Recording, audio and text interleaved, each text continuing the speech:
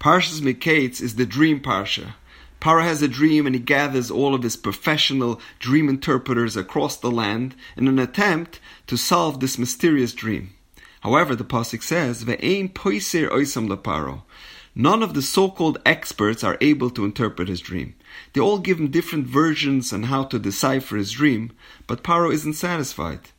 He then summons Yosef from prison to interpret his dream. And Paraoh is so fascinated and so impressed with Yosef's interpretation, he turns to his cabinet members and says, Have you ever met such an amazing person? This man has the Spirit of God within him. And he tells Yosef, Ein novem v'chacham kamocha. There's no one as understanding and as wise like you. And then he goes on and he appoints Yosef as the viceroy of Mitzrayim. As the Beis Yisrael. Why was Paraoh so blown away with Yosef's version of his dream? The other pundits gave similar interpretations to his. So where in Yosef's interpretation did he see so much intellect? And why was he so impressed with him to make him the vice president of Mitzrayim? So the Ger Rebbe says something very profound. Paraoh wasn't impressed with what Yosef said. He was impressed with what he didn't say.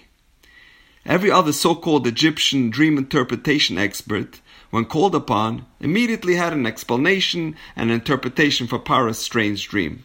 However, when Paraoh presented Yosef with the dream, the first word out of his mouth was, Baladai, I don't know. Elikim yanesh leim Paraoh.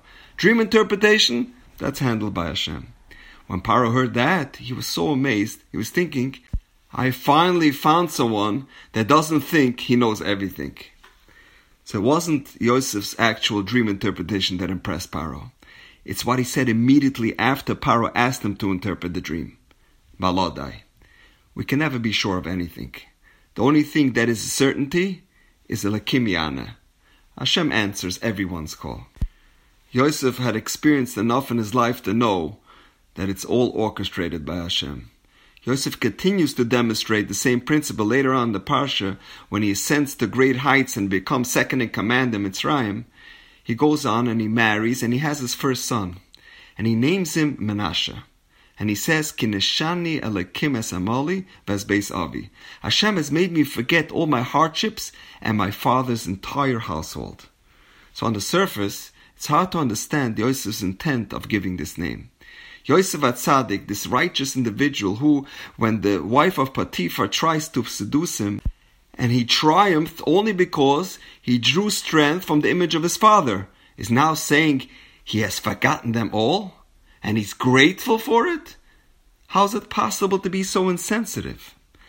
How is it possible that Yosef, who was so close to his father, who grew up as his Ben Zekinim, could possibly rise to greatness and not only forget about his family, but actually name his oldest son Menashe, I have forgotten my whole family?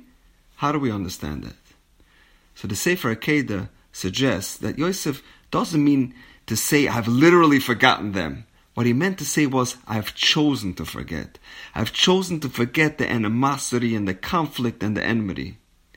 I've chosen to forget the fact that I was abandoned by my family, thrown into a pit, sold into slavery, and all the difficulties that I endured. So by giving the name Menashe, Yosef was saying, I will look back on my childhood and I'll choose to remember only the love and the affection and the good times that I enjoyed. As I understand that all the hardships and the torment that I experienced was orchestrated all from Hashem.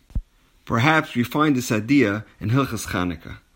When we say Birchas Hamazon during Chanukah, we include the tefillah of Ala Nisim. What if someone forgot to say Ala Nisim?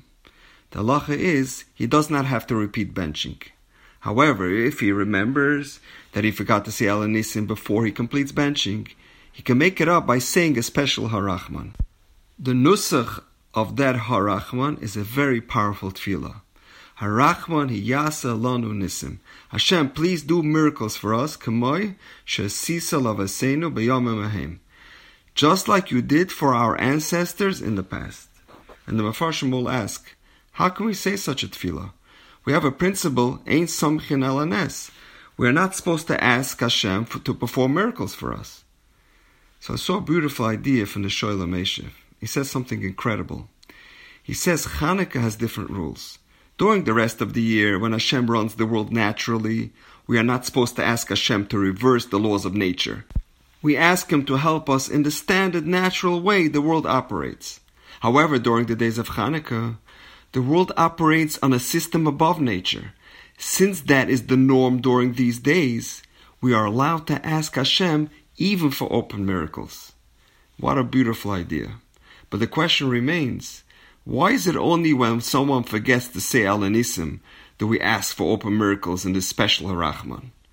When one recites the standard text of Al Anissim, there's no mention of asking for miracles. So what about the person that didn't forget to say Al Anissim? He doesn't get miracles performed for him?